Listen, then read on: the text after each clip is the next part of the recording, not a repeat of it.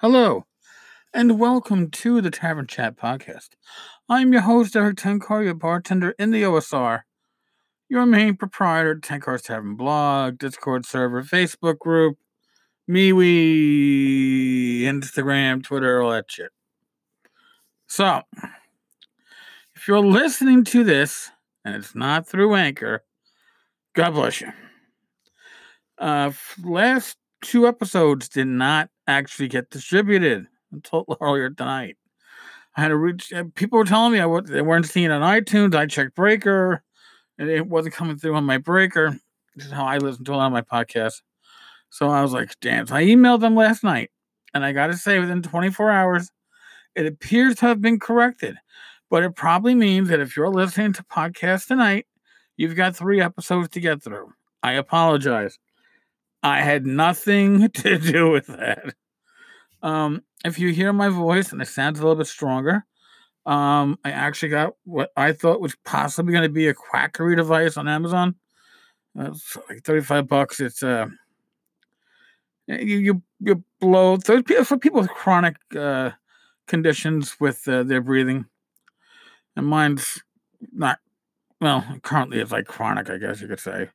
So, and it, I'd have to look it up. I forget what the heck they call it, but it was like $35, and you breathe through it, and a little flap on the end that like kind of like makes a vibration, and that vibration should transfer to your lungs and loosen up the shit. It seems to have worked.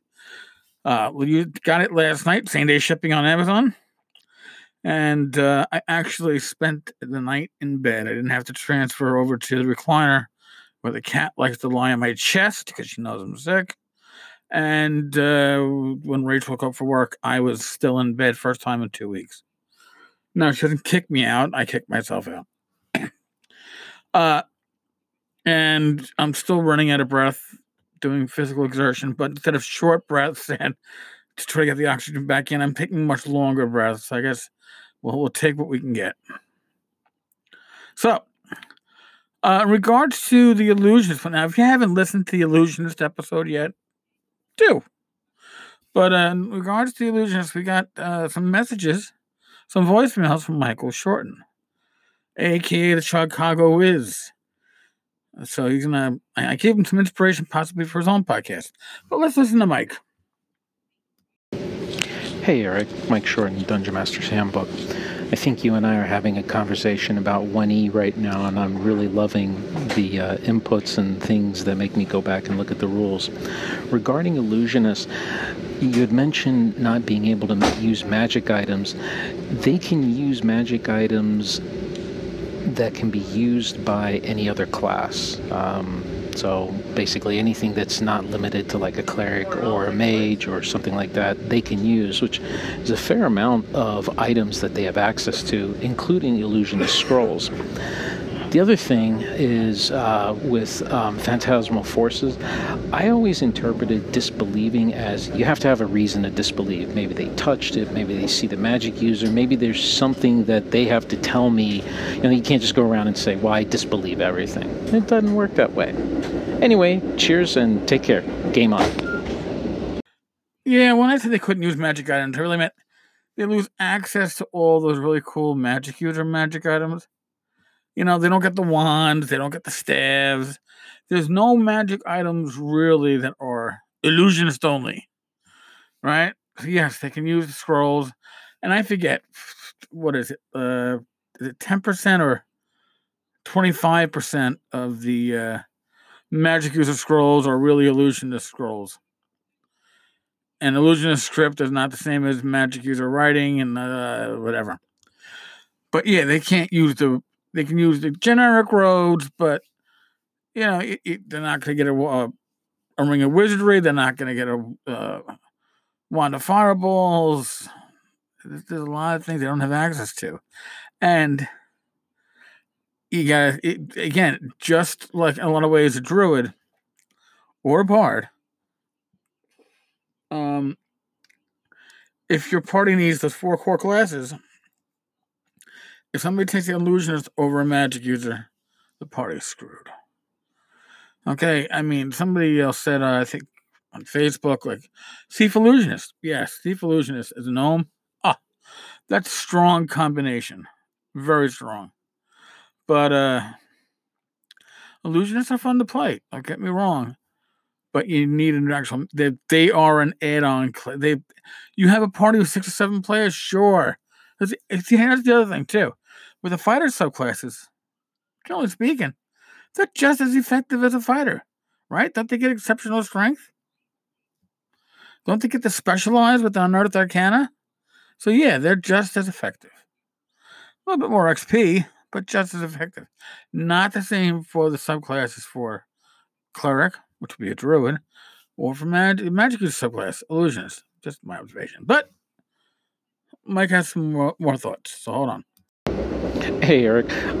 Michael Shorten, Dungeon Master's Handbook. I wanted to touch a little bit more on that disbelieving part, and I may actually do a podcast on this myself, so maybe this is a little preview. For me, you can't just go around disbelieving everything. People are going to look at you like you're crazy. And, well, that might be a fun character thing, but, give me a reason why you're disbelieving. Did you touch the phantasmal force? Did you interact with it? Are you looking and seeing a spellcaster concentrating on it? Is there something that you would doubt the reality of the situation you're looking at? And I'll go along with the player and if they want to interact with that, but it's not just where, I disbelieve everything and I'm automatically going to get the saving throw. It doesn't quite work that way. Anyway, just wanted to talk about it a little bit more. Talk to you later. Game on. Well, I never said my players or their characters were considered to be sane anyway.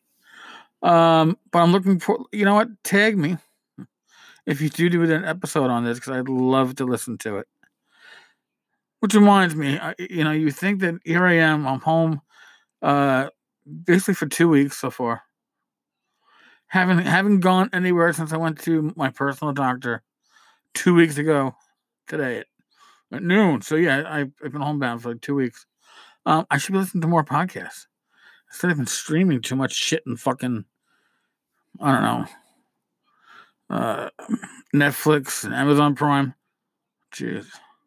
By the way, started watching Pearl Harbor. As I started, I think I stuck it out for an hour and a half of a 3-hour movie. That was today. And I was like, that's it. I'm out. I don't see the war movie here. I don't see the action that I remember from the commercials when they were advertising this shit a couple of years ago. I just see a lot of date movie material, I guess. Relationship building and drama. Not what I wanted. All right, folks. As always, if you enjoy what you're listening to, and if you're listening to this, I fucking hope you enjoy it. Because if you don't, why the fuck you listen? But if you enjoy it, leave us a rating, leave us a review on Apple Podcasts or wherever you listen, and spread the word. Because I can tell you right now, not many people listen through the Anchor app. It's obvious when, normally within 24 hours, podcast has 125, 150 downloads or more. And I'm looking at 12. Because those 12 are coming through Anchor. So if you listen on Anchor, that's great. If you listen elsewhere, that's awesome. And I apologize again that you're going to get hit with like 3 episodes tonight if you're not listening via Anchor. I had nothing to do with that. All right, folks. As always, be safe, be well, God bless. Roll those dice. And I will talk with you all tomorrow. Yeah, I should be back. Yeah, that's it.